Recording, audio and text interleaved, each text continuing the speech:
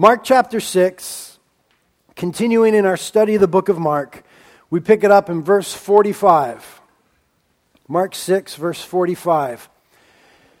It says, "And immediately Jesus made his disciples get into the boat and go ahead of him to the other side of Bethsaida, while he himself was sending the multitude away. And after bidding them farewell, he departed to the mountain to pray. And when it was evening, the boat was in the midst of the sea, and Jesus was alone on the land. And seeing them straining at the oars, for the wind was against them, at about the fourth watch of the night, Jesus came to them, walking on the sea, and he intended to pass them by.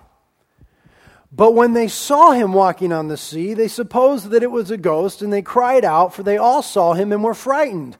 But immediately he spoke with them and said to them, 'Take courage, it is I, do not be afraid.'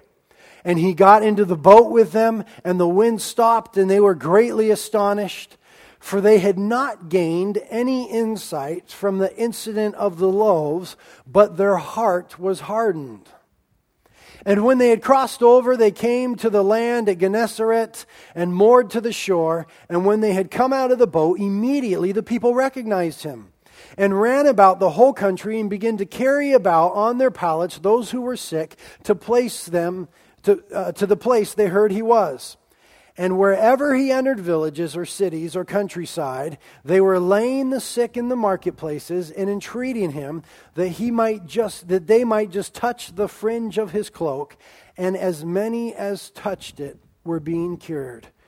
Lord, this morning in your word, we ask that you would work miraculous things in our hearts, even as we see you did amazing things in our text. And God, we believe you to be the same God yesterday, today, and forever. That Jesus, the sorts of things that you did during your ministry here on earth, you can do in our lives and in our community and on this coastline now.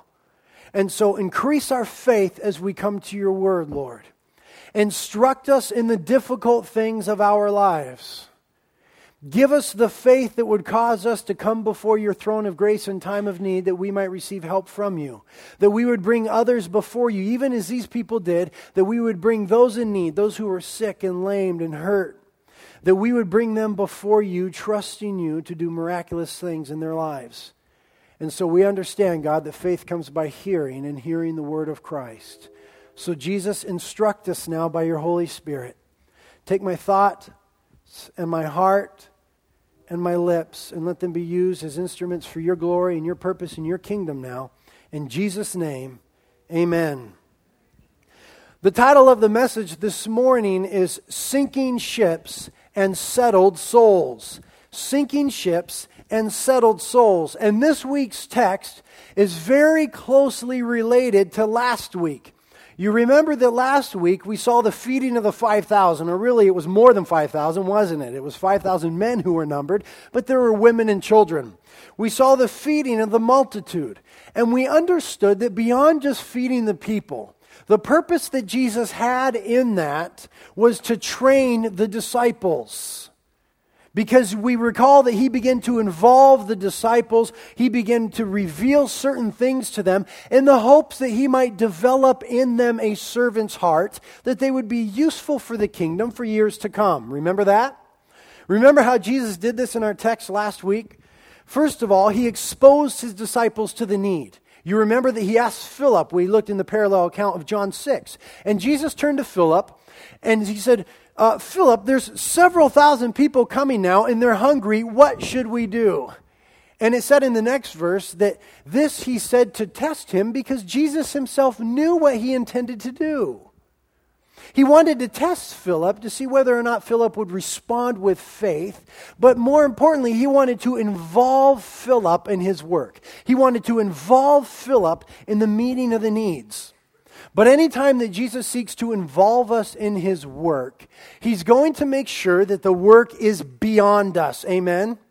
He's going to make sure that the work is beyond our means, beyond what we could do in and of ourselves. Remember last week we discussed that is how we know it's God, is it's beyond us. How do we know of an opportunity from the Lord? Because we say, I can't do that. That's too much for me. That scares me. That's outside of my box. That's outside of my comfort zone. then it's probably the Lord calling you to do it.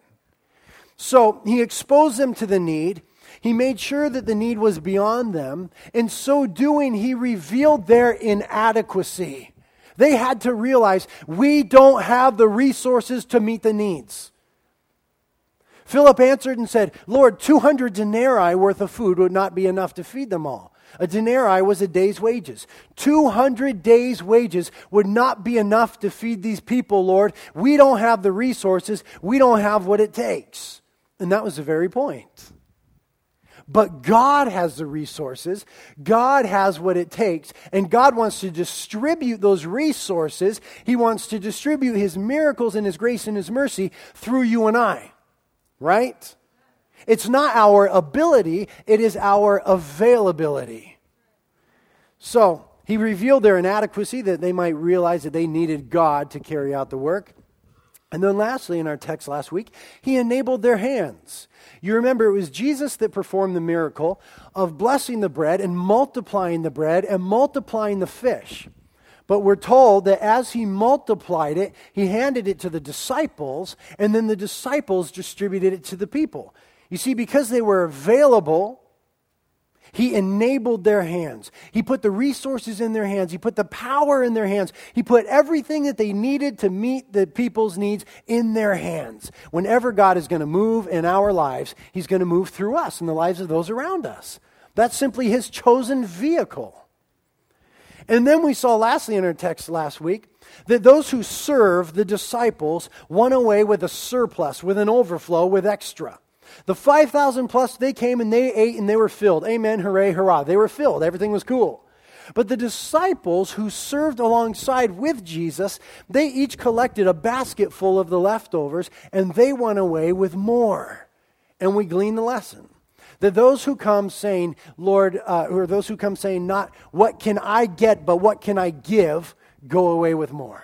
When our attitude is to pour into others, God pours into us abundantly. When it's just me, and mine, God will meet our needs. But it's not super abundantly as when you're seeking to meet the needs of others. And so Jesus did an amazing job at training the 12 in that scenario. And now He does something immediately on the heels of that miracle that continues to train the disciples. They were in need of further instruction. Read with me now verse 52, which is absolutely astounding. It says in verse 52 of Mark 6, that they had not gained any insight from the incident of the loaves, but their heart was hardened. Wait a minute. They hadn't gained any insight from Jesus taking 5 loaves and 2 fish and feeding several thousand? Seeing Him multiply it with His hands, seeing the leftovers, seeing all that took place, they hadn't gained any insight? It seems unbelievable to us. It says instead that their heart was hardened. Another translation says they considered not the miracle of the loaves. Another one says that they had not understood. The idea here of understanding and considering and having insight is this in the original language.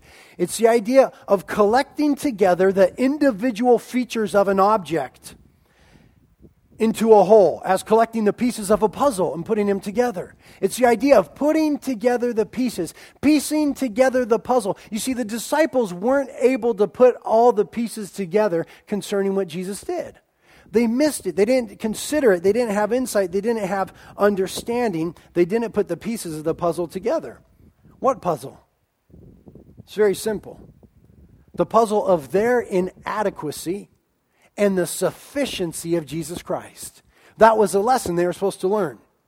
That they were inadequate to meet the needs, because pretty soon Jesus would be ascended and they would be left alone, so to speak, to meet the needs. And they had to be taught, you will never be able to meet all the needs in and of yourself. And church, we need to know that. There's tremendous needs in our community. There's tremendous needs at this moment among the youth. There's amazing needs for the marriages in our community. There's amazing needs for salvation and for the truth to be heralded. But we will never meet all these needs in and of ourselves. But Christ is sufficient for all of them. They didn't put that puzzle together. Instead, their heart was hardened. Instead of seeing the picture, their senses were dulled. They became callous. Their hearts became insensible to the touch. Understand, saints, the miraculous does not always produce faith in believers. Miracles do not always produce faith in believers. Faith unlocks miracles. Remember that Jesus had said in the gospel of him, he did not do many miracles there because they had not faith in certain cities. He didn't do many miracles there because he had not faith. Faith in God unlocks the power of God. It unlocks the miraculous, but the miraculous, the Bible doesn't teach that necessarily increases faith. The disciples saw it, and their heart was hardened, not enlightened. Think about Israel. Israel, during the Exodus, when they were let out, they witnessed miraculous things. The parting of the Red Sea, the plagues before that, the manna that they ate in the wilderness, God's bringing them to the land, the pillar of fire by night and the cloud by day. And yet when they finally got to the promised land, they did not enter in because of unbelief, a lack in faith of what God said. It's amazing to me that they saw all those things. They saw the Red Sea part in two and they walked through it. Hello? That God was manifest in the pillar of fire and the cloud by night, that they wake up in the morning and, oh golly, there's food for us to eat. And yet it didn't increase their faith. And so they weren't allowed to enter in the promised land because of a lack of faith, a lack of belief in God's promises. And so what did God do in response? God caused them now to wander in the wilderness for almost 40 years. He said, you haven't got faith, so you need a wilderness experience. You see, when we don't get it, that God is able, he's going to be sure to get our attention. In his love and wisdom, he will either give us a wilderness experience or he will allow us to spend some time in the storm. And that's what we see going on this morning. It says in verse 44, and there were 5,000 men who ate the loaves, and immediately he made the disciples get into the boat and go to the other side. Notice, it was immediately after the miracle, and it says that he made the disciples get into the boat. That word in the Greek is anikazo. It means to force or compel by violence. Jesus forced them to get in the boat. I don't believe that he was violent with them. It also means to force or compel by authoritative command. Jesus didn't say, hey guys, what do you think about maybe like getting in the boat and like going for a little ride or something, if you want. He said, you guys, right now, get your baskets, come on. But we want to talk to the people. We want to talk more about this miracle and stuff, and we want to hang out with the people. No, get your baskets and get in the boat. But Jesus, we just ate. We're so full, we might get seasick. Get your baskets, get in the boat right now. Oh, okay, well, are you coming with us? No, get in the boat, go. Well, Jesus, come with us. No, you go, but we came with you. Go now. He made them get in the boat. He forced them, he compelled them to get in the boat. Now, what followed was a storm. Did Jesus know about the storm? Oh, golly, I wonder. Jesus had a purpose in forcing them into the boat and then into the storm. God always has a purpose in the storms in our lives. He always does. If we are following him, there will be times when he forces us into the midst of a storm. There will be times when he supernaturally orchestrates circumstances to be difficult for us. Trials and tribulations. Jesus has a purpose in these when we are following him. Remember, the disciples had followed him. He said, come away with me when they were on the other side. They got in the boat with him. They came to the other side. And now he sent them away. The whole time they've been with Jesus, and the whole time they've been obedient to Jesus. Understand that when you are being obedient, truly following the Lord, you can expect storms from time to time. Now, don't confuse storms from God with consequences of sin. Don't confuse the two. I so often talk to people, and they'll say, man, I'm in this mess, and this and that, and so on and so forth, and the other. And I say, well, what did you do? Well, we did this. And then we did this, and I've been doing that, but this, and so on and so forth. And I say, listen, that is not a trial. Quit telling me you're in a trial. Oh, God is testing me. God is not testing you. You made a mess of your life. Sin always has consequences in the here and now. The eternal consequence has been removed, amen, by the blood of Jesus Christ. But there are always temporal consequences because by them we are trained, even as a child is trained by discipline. Jesus said, get a grip. You will reap what you sow. God will not be mocked. So, in following Jesus and being in the midst of his will, there's going to be storms. In disobedience, there's going to be consequences. The purpose of those is that we reap what we sow. The purpose of the storms when we're following Christ is that he might reveal something wonderful to us, something that he considers important for us to know. So here's what they were going to learn in this storm. Number one, they were going to learn that they had to come to the end of themselves. They had to come to the end of themselves. It has been said that the end of yourself is the beginning of God. Number two, they were going to learn to see Jesus for who he really was. In the fullness of his character, who he demands to be recognized as. And number three, they were going to learn God-reliance and not self-reliance. There was going to come a change in their life from self-reliance to God-reliance. Remember how it all began back in verse 31 of Mark chapter 6. Verse 31, and he said to them, come away by yourselves to a lonely place for a while. This whole thing started at the invitation of Jesus for the disciples to spend some special time with him, to walk with him, to be with him. And what it has turned into is an amazing adventure. The feeding of the 5,000. Now is going to come the storm. And then is going to come the walking of Jesus on the water. And then is going to come the walking of Peter on the water and the momentary sinking. And then the rescuing of Peter. And then Jesus getting in the boat and the calming of the storm. And the coming to the other side and the people coming around and wanting to touch his cloak and being healed when they do. You see, it started at the simple invitation of come along or come away and be alone with me. And it turned into an amazing adventure.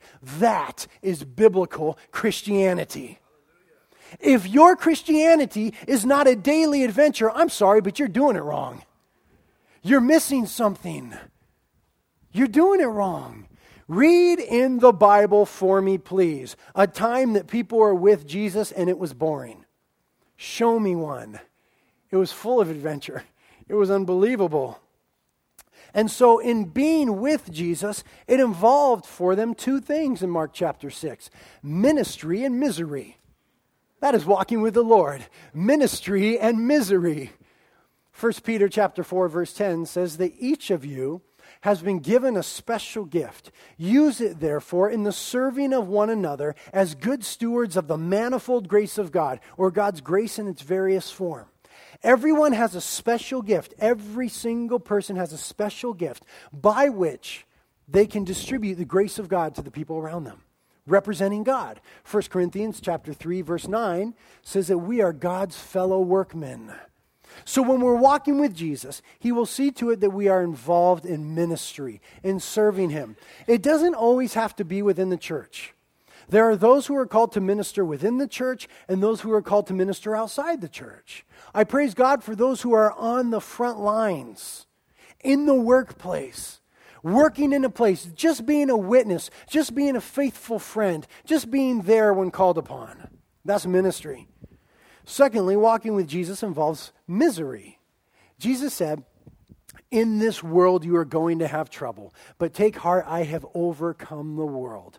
Jesus will see to it that we experience some degree of God-wrought misery in our lives. Not because he wants to destroy us. He doesn't bring storms into our lives to sink our ships. He brings storms into our lives to settle our souls. Romans chapter 5 exhibits that perfectly. Romans 5, I'll just read it to you quick. You can go there if you want. Romans chapter 5 says this most amazing thing.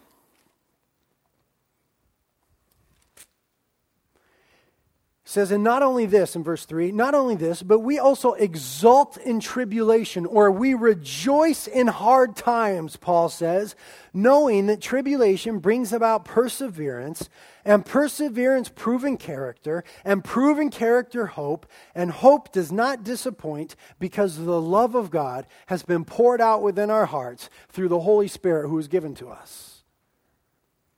You see, because God wants to give us hope in this lifetime, and proving character as a Christian, and because he wants to develop in us perseverance, he will bring to us trials and tribulations. He will absolutely see to it that there are storms, not ones that sink our ships, but one that settles our souls and gives us hope. And so in ministry, walking with Jesus, we labor with God, but in misery as we follow Jesus, we experience God, or we see him more fully. Can anybody testify to the fact that God has never seemed nearer than at the worst moment in your life? That God has never proven himself more faithful than at the difficult times? It's when everything is comfortable that we just kind of go on cruise control. But all of a sudden, when everything falls apart, we begin to see him more fully in his faithfulness, and that's when the puzzle comes together. That's when the puzzle comes together, is in the difficult times. Here's what I mean. Look at verse 46 of Mark 6. And after bidding them farewell, he departed to the mountain to pray. Verse 47, and when it was evening, the boat was in the midst of the sea, and Jesus was alone on land. So Jesus sends him away, and then he goes up on the mountain to pray, and Jesus is there alone praying. Now, remember in Mark chapter 4, the very end of it, there was another storm. This is not the first storm that Jesus has led them into. There's always going to be more than one in your life. This is not the first time. Mark chapter 4, they got in the boat and they went to the other side, and there was a storm at that time as well, but Jesus was asleep in the back of the boat. It says in Mark 4 that he was asleep on the pillow in the midst of a storm when they thought they were going to sink. How could he be so at peace in the midst of the storm? Because he's a Prince of Peace. That's what it's a picture of. Jesus is a Prince of Peace. And when circumstances are raging and our world seems to be spinning out of control, God is in control. Amen? He is absolutely at peace because he is totally on the throne. God never flips out. He never freaks out. He never panics. He never despairs. He never has to rush because he is in control. He knows the beginning from the end. And so Jesus, the Prince of Peace, was sleeping in the back of the boat during that storm. And you'll remember that at the end of that storm, they got to the other side, just like Jesus had told them, let's go to the other side. And they encountered Legion. Remember Legion? He was a man possessed by several thousand demons. And Jesus cast the demons out of this guy. And the guy was absolutely transformed. We remember from that lesson that there was nobody in the community that could do anything for this dude. Nobody could do anything for him. No social worker, no program, no self-help gig, no amount of self-esteem. Nothing could do anything for this man except for Jesus Christ. Jesus Christ set him free with a word. And the man was finally clothed and in his right mind. He said to Jesus, Jesus, I want to go with you. Wherever you go, I want to follow you. And you remember Jesus said, no, you can't. I need you to stay here and go to your own people and tell them the wonderful things that God has done for you. Go testify. Don't come with me now. You go to your people and you testify. Now, look at God's wisdom in storms. We're going to learn right now that storms in our lives will not only bless us, they will bless those around us. God's just that good. He's bigger than just your life. Storms in our life are sure not only to bless us, but to bless others. The disciples came through that storm by the hand of God. They get to the other side. The demoniac is cured. And you remember that the people, even though the demon-possessed man was cured, the people said, Jesus, we want you gone. We don't want you on our land. Get out of here. They rejected him. The Gerasenes did. It was in the land of Gerasene. They rejected him in the land of Gennesaret. Go away, Jesus. We don't want you. Now, after that man having gone and told them of what the Lord did, look at the result in verse 53. After this storm, and when they had crossed over, they came to the land at Gennesaret, the same place. And now the reaction is, verse 54, and when they had come out of the boat, immediately the people recognized him because he had been there in chapter 5, and they ran about the whole country and began to carry about on the pallets those who were sick to the place where they heard he was. And wherever he entered, villages or cities or countryside, they were laying the sick in the marketplaces and begging him that they might just touch the fringe of his cloak, and as many as touched it were being cured. Just a chapter ago, they said, Lord, get out of here, we don't want you. And after this man's simple testimony, they said, Lord, please, we want you. We're going to get every single sick person and bring him to your feet that you might heal him. Listen, saints, there is nothing more powerful in the lives around you than your testimony. There is nothing more powerful than that. This man hadn't been trained in evangelism. He hadn't been trained in theology. He hadn't been trained in anything. He was a psycho, lunatic, demon-possessed guy who was simply set free by Jesus. And Jesus just said, just go tell him what I've done for you. Now, every one of us can do that. Just testify. Just tell them. Is it scary sometimes? Oh, yeah, for sure. Are people going to scoff sometimes? Yeah, absolutely. But it is powerful in the hands of God. And in this case, it changed a whole region, the testimony of one man. Why can't that happen on our coastline? It absolutely can. Just start telling people what Jesus has done for you. Tell them about the storms. Tell them about the times when you were in bondage. Tell them about the times when you felt tormented. Tell them about the times that nobody could help you but Jesus Christ.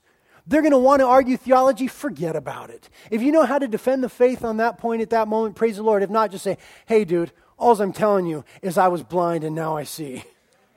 God is going to use that. God is good. Amen.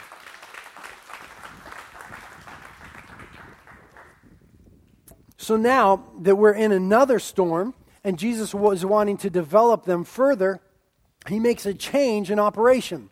In the previous storm, he was with them in the boat, though he slumbered. In this storm, he is not going to be with them anymore. Now he says, you get in the boat, you go to the other side all by yourselves. It's like teaching a little kid to ride a bike, you know. When they're first learning, you hold on to the seat, right? And you're holding on, they say, Papa, don't let go. And you're running behind him. And then there comes a moment where you got to let him go. You got to let him go. See, Jesus at this moment just says, you're in the boat by yourselves now, guys. It's going to take a little faith. Listen, it's going to take a little faith. Hebrews 11:1 says, faith is being sure of what we hope for and certain of what we do not see. Certain of what we do not see. We don't see God per se physically manifest now, and we don't see the fulfillment of all of his promises yet. But we believe that God is and that he is faithful. Let me share with you my own experience in life. God will take you through seasons in life. There will be certain seasons where his presence is so clear in your life. He's just doing something in your heart. He's just doing something in your being that it's just undeniable. It doesn't matter what anyone says. You know that you know that you know. God is just tangible to you. Do you know what I'm talking about? Where you're just going, oh, Lord, you're with me every time I wake up, every time I go to bed, all through the day, I'm just communing with you. This is so great. And then there comes a moment where the Lord goes, phew. He lets go of the seat of the bike. He sends you into the boat by yourself, and he goes, okay, now walk by faith. Not feeling now. You're not going to feel anything for a little while. You're going to have to come and you're going to have to worship me without a single feeling.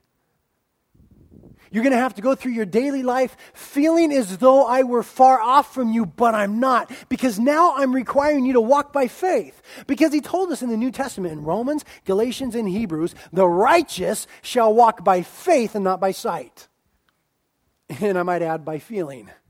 The righteous shall walk by faith, not by sight, and certainly not by feeling. And so he'll let go of the seat. He'll send you out in the boat and say, no, walk by faith. Believe my promises. Believe what I've written in the Word. Though you can't see me, though you don't feel me, though it seems as though I'm far off, just believe my word and continue to be obedient. This happens in my life all the time. There's a cycle that God does. There's a time where he is so near, just tangible. And other times where I go, Lord, is this real? Do you exist? And at that moment, it requires faith. Faith is being sure of what we hope for and certain of what we do not see. We often call it dry times. Are you in a dry time? Be faithful. Continue to be faithful to God. Act according to His word, regardless of how you feel or how circumstances look. God is training you. He is raising you up. He is instructing you in walking by faith. It's a wonderful thing that He does. Now, He never leaves us or forsakes us. We may not feel Him, but He is there still. He didn't remove Himself entirely from these guys. He went up on the mountain to pray. In fact, His perspective was perfect, wasn't it?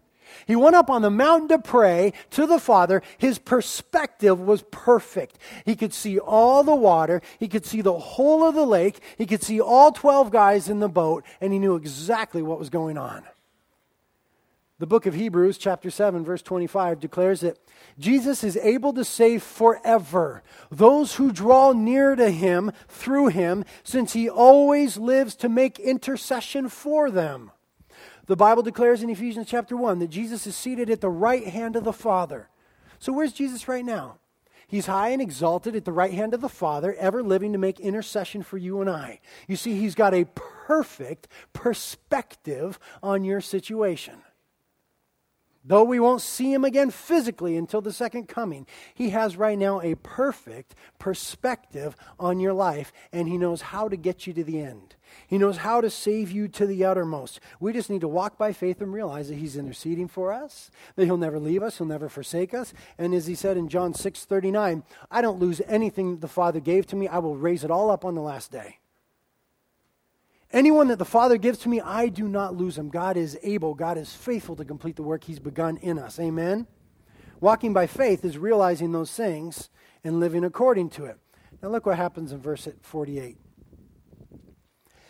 And Jesus, seeing them straining at the oars, for the wind was against them, at about the fourth watch of the night, He came to them walking on the sea, and He intended to pass by them. So they were straining at the oars now. Literally, they were harassed. They were harassed in rowing. In other words, the going got tough. Whereas other times they've been on the lake and just, oh, this is lovely. Everything is beautiful. Everything is good. Oh, Peter, I love you, bro. I love you, James. Oh, this is so nice. Now it's like, oh gosh, what's happening? I can't row. I'm tired. It's too hard. It's confusing. It's getting dark. I can't see. I don't understand. They were harassed. Have you ever felt that way in your life? They were harassed. It says that the wind was against them. Did you ever feel that everything is going against you? It doesn't matter what you do. It's just, oh, that didn't work. This didn't work. Oh, that's not working out. Oh, this isn't going right. That's exactly the situation that these guys were in. It says in the parallel account in Matthew 14, verse 24, that they were battered by the waves, literally tormented by the waves. They were harassed in rowing, and they were tormented by the circumstances. The ship was going down, people. They thought it was the end. And it says that Jesus came to them in the fourth watch of the night. The Hebrews divided the night up into 4 watches. The first watch was from 6 to 9. The second watch was from 9 p.m. till midnight. The third watch was from midnight until 3 a.m. And the fourth watch was from 3 a.m. to 6 a.m. Jesus waited until sometime between 3 a.m. and 6 a.m. till He finally came to them. Now, when did they get in the boat? We're told here and in Matthew 14, they got in the boat when it was evening. Evening in the Hebraic or Jewish mindset meant sometime between 3 and 6 p.m. So it could have been as late as 6 p.m. that they got in the boat. If Jesus came as early as 3 a.m., they had been in the boat for 9 hours being harassed. Think about it. If they had gotten in the boat as early as 3 p.m., which is totally possible, and Jesus didn't come until almost 6 a.m., they had been in the boat for some 12 hours now. They had been in the boat for a long time, fighting, battling, despairing, and Jesus waited until just before dawn before He came. Why? It is always darkest before the dawn. In other words, Jesus wanted them to get to the end of themselves.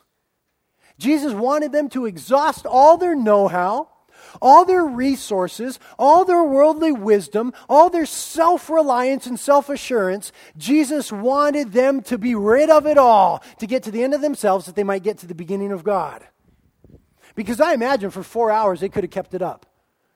Oh, come on, Pete, this is nothing, man. We've been in lots of storms. Oh, yeah, me and my brother, we've been in this stuff all the time. Listen, turn left, turn right, head that way. Come on, we know what to do. And as it got darker and darker and darker, and went longer and longer and longer, and more water came into the boat, they began to despair for their lives. Jesus Christ determined to strip them of everything that he might finally settle their souls. That is why Abraham had to wait 25 years for the promise of the son. 25 years for the promise of the son.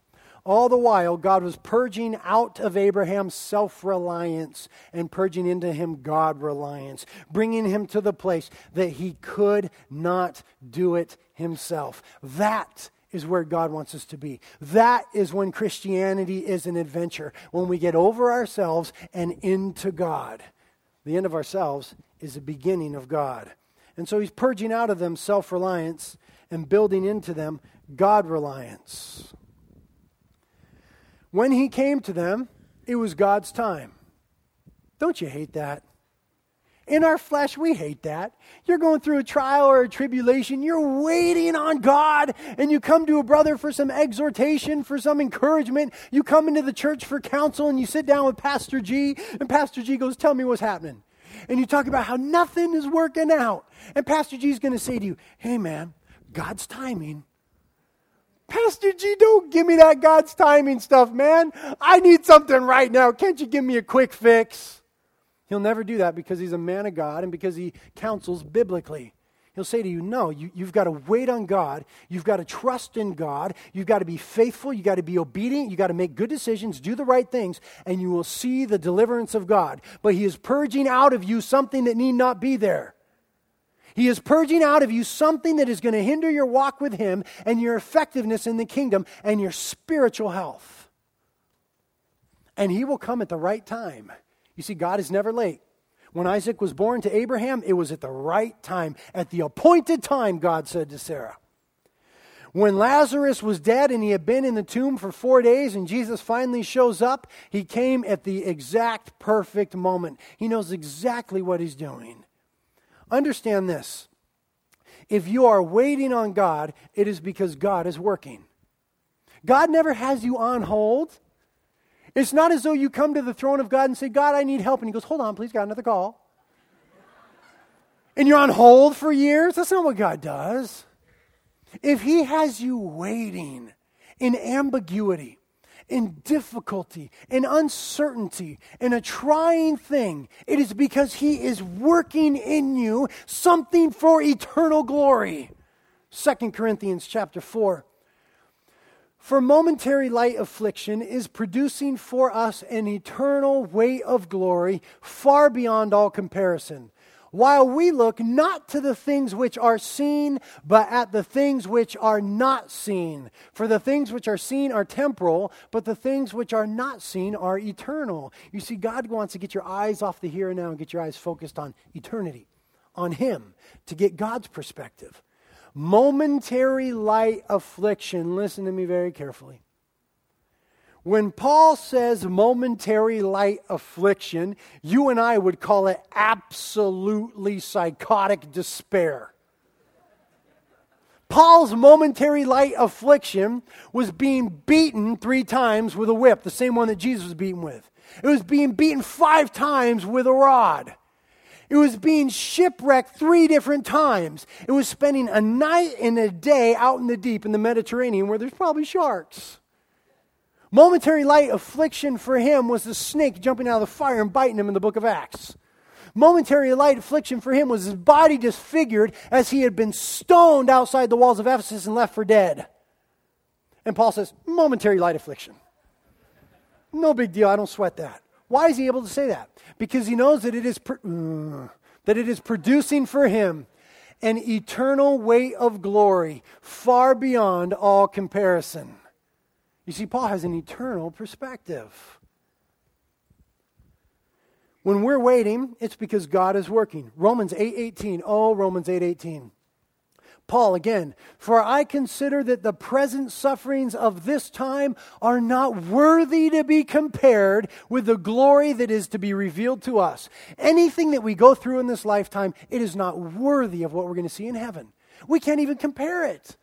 Paul says, I'm not going to cry. I'm not going to complain. I'm not going to whine. I'm going to persevere and be faithful to God. What a superhero. The mistake of the disciples here is in verse 49. Verse 49. But when they saw him walking on the sea, they supposed that it was a ghost, and they cried out, for they all saw him and they were frightened. Here's the mistake of the disciples. They assumed the worst instead of expecting the best from God. They assumed the worst instead of expecting the best. When they saw Jesus, they instantly thought, it's a ghost. They were given to fear and superstition, listen, to imagination and speculation. Peter, what is that? I don't know. Matthew, you're smart. You're a tax collector. What is it? I don't know. It's probably a ghost. Yeah, it's a ghost for sure. Oh, I doubt it, said Thomas. No, it's probably a ghost.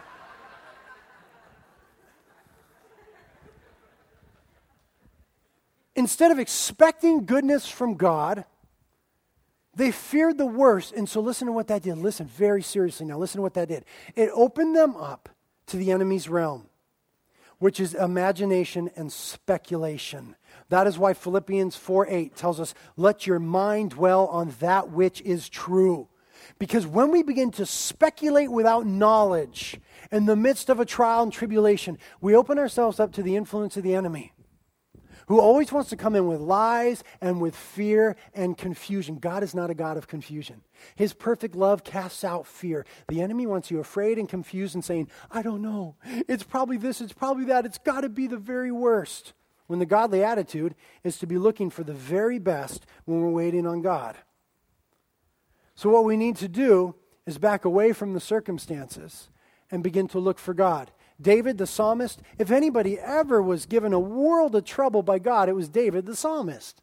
He was anointed as king, but then he had to suffer under Saul for a long time. And Saul would throw spears at him and try to kill him and pursue him and hunt him. And David would be hanging out in the caves fearing for his life. David would pretend like he was a lunatic in front of Abimelech to get away from Saul. All these ridiculous things. And in Psalm 27, the story is no different. David is fearing for his life once again. And then he comes to a moment of clarity. He's not going to speculate. He's not going to imagine. Now he comes to a moment of clarity. And he says in Psalm 27, verse 13 and 14, I would have despaired. I would have freaked out if I had not believed that I would see the goodness of the Lord in the land of the living. Wait for the Lord. Be strong and let your heart take courage. Yes, wait for the Lord. You see, if we don't have faith, we have every reason to despair. But if we'll simply say what David said, hey, you know what? Yeah, stuff is rough right now. I'm not going to lie to you. Stuff is hard. And I'd be freaking out if I didn't believe that God was going to bring some good from it. But I believe that I'm going to see the goodness of the Lord in the land of the living, means in this lifetime here and now. I believe I'm going to see the goodness of the Lord, so I'm going to wait for the Lord. I'm going to let my heart take courage. I'm going to wait for the Lord. That's a godly attitude, and that is faith. If God has us waiting, it's because he is working. Again, please memorize Romans 8:28. God works all things together for good for those who love him according to his, or for those who love him and are called according to his purpose. And memorize Romans 8 verses 38 through 39.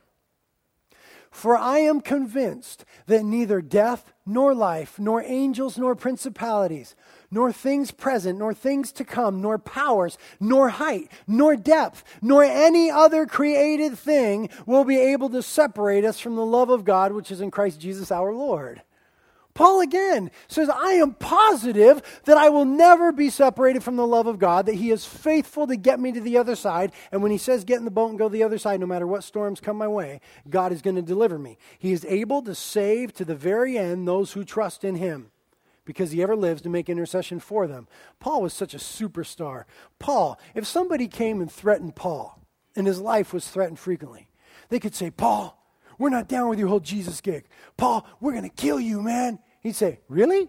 To die is gain, bro.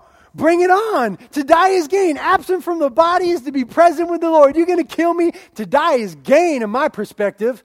And so someone could say to him, okay, Paul, we're not going to kill you. We're going to make you live. Really? Hey, man, to live is Christ. It's no longer I who lives. It's Christ who lives in me. The life I live by faith in him, man. You going to let me live? Oh, praise the Lord. Oh, no. What we're going to do, Paul, is we're going to torture you. Oh, cool, man. I don't consider these present sufferings worthy to be compared with the glory that we shall see in Christ Jesus. You can kill me. You can let me live. You can torture me. I don't sweat it because I believe in Jesus. Amen?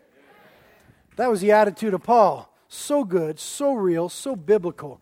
Contrast that with Peter. Matthew chapter 14, as we turn to the parallel account of our text. Matthew chapter 14.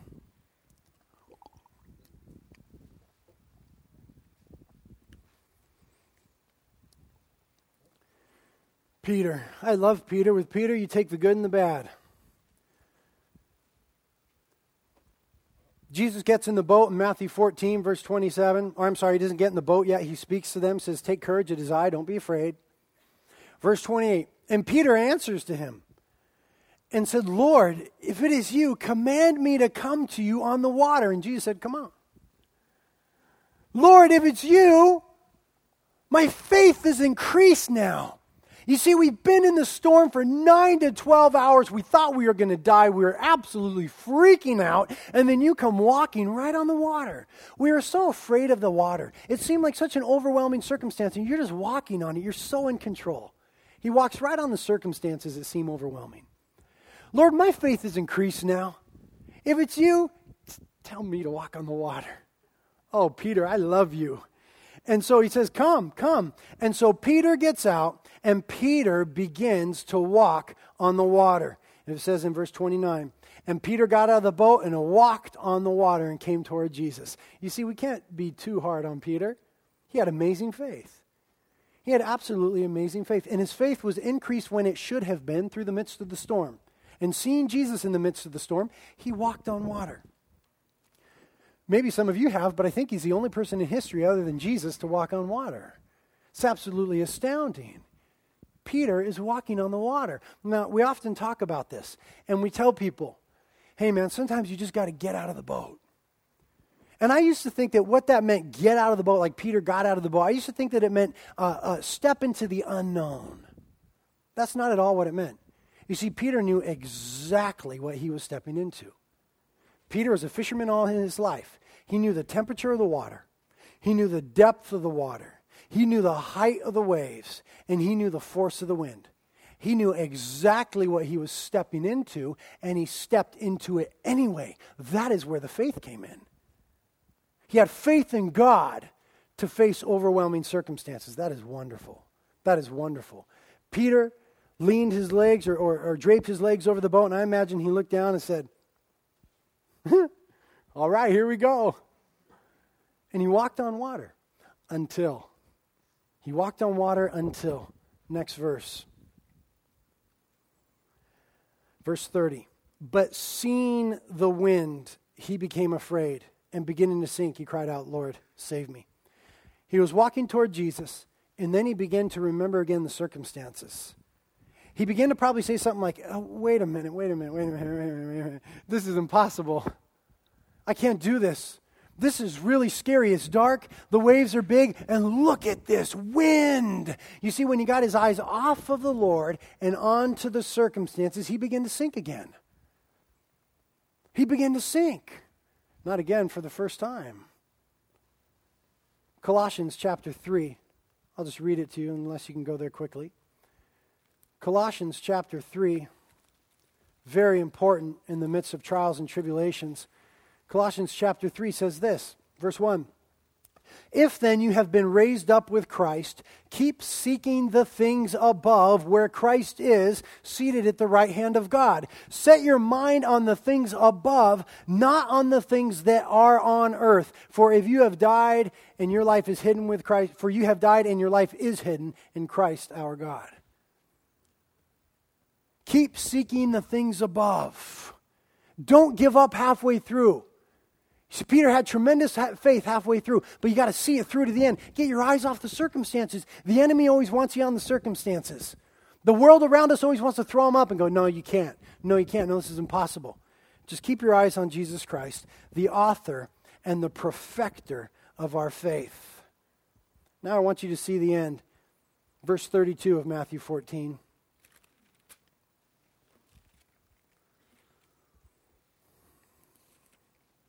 Or verse 31, and immediately Jesus stretched out his hand and took hold of him and said to him, O you of little faith, why did you doubt? And when they got in the boat, the wind stopped, and those who were in the boat worshipped him, saying, Certainly you are the Son of God. It wasn't until they had been in the worst circumstances of their entire life that they now say, You for sure are God in the flesh. And they began to worship him. God had revealed himself to them. He had allowed them into the storm. They thought they were going to sink, and what it did was allow them to connect the dots of who Jesus Christ was. They didn't get it from the miracle, they only got it from the storm. They didn't get it from the miracle, they only got it from the storm. Is there a difficult time in your life right now, even though you're following God? Embrace it. Embrace it. God has something wonderful he wants to show you. Be obedient, be faithful to the end, and you will find yourself worshiping God like never before. Gaining insight, gaining understanding, your heart being softened. Our best perspective on life in God is always in the midst of the storm. Amen? Father, we thank you this morning for your clear word. Once again, it is a picture of your faithfulness. Every time we open your word, God, we see that you are faithful and that you are able and that you are wonderfully concerned with our well-being. Concerned enough to bring into our lives some storms. And so I simply pray for those right now who are going through storms, Lord, that you would encourage them with these truths, that you would begin to instruct them in their hearts as to how to persevere, as to how to wait, how to respond to you, how to trust in you. I would have despaired unless I had believed that I would see the goodness of the Lord in the land of the living. And for those of us who aren't in a storm, but we're on the mountaintop right now, just experiencing glory, equip us in that time, Lord. Strengthen our faith in that time. For after the mountain comes the valley. After the miracle of feeding the thousands comes the storm on the sea. Make us ready, Lord, in season and out of season. Settle our souls that you are so totally God to us that nothing can derail us. Nothing can deflate us. Nothing could sink us. Nothing could undo us. Set our feet on the sure rock. Those who trust in the Lord are as Mount Zion. They shall not be moved. As the mountains are round about Jerusalem, so is the Lord about his people. Thank you, God. Encourage your saints with faith today as we worship you now and come to the communion table. In Jesus' name, amen.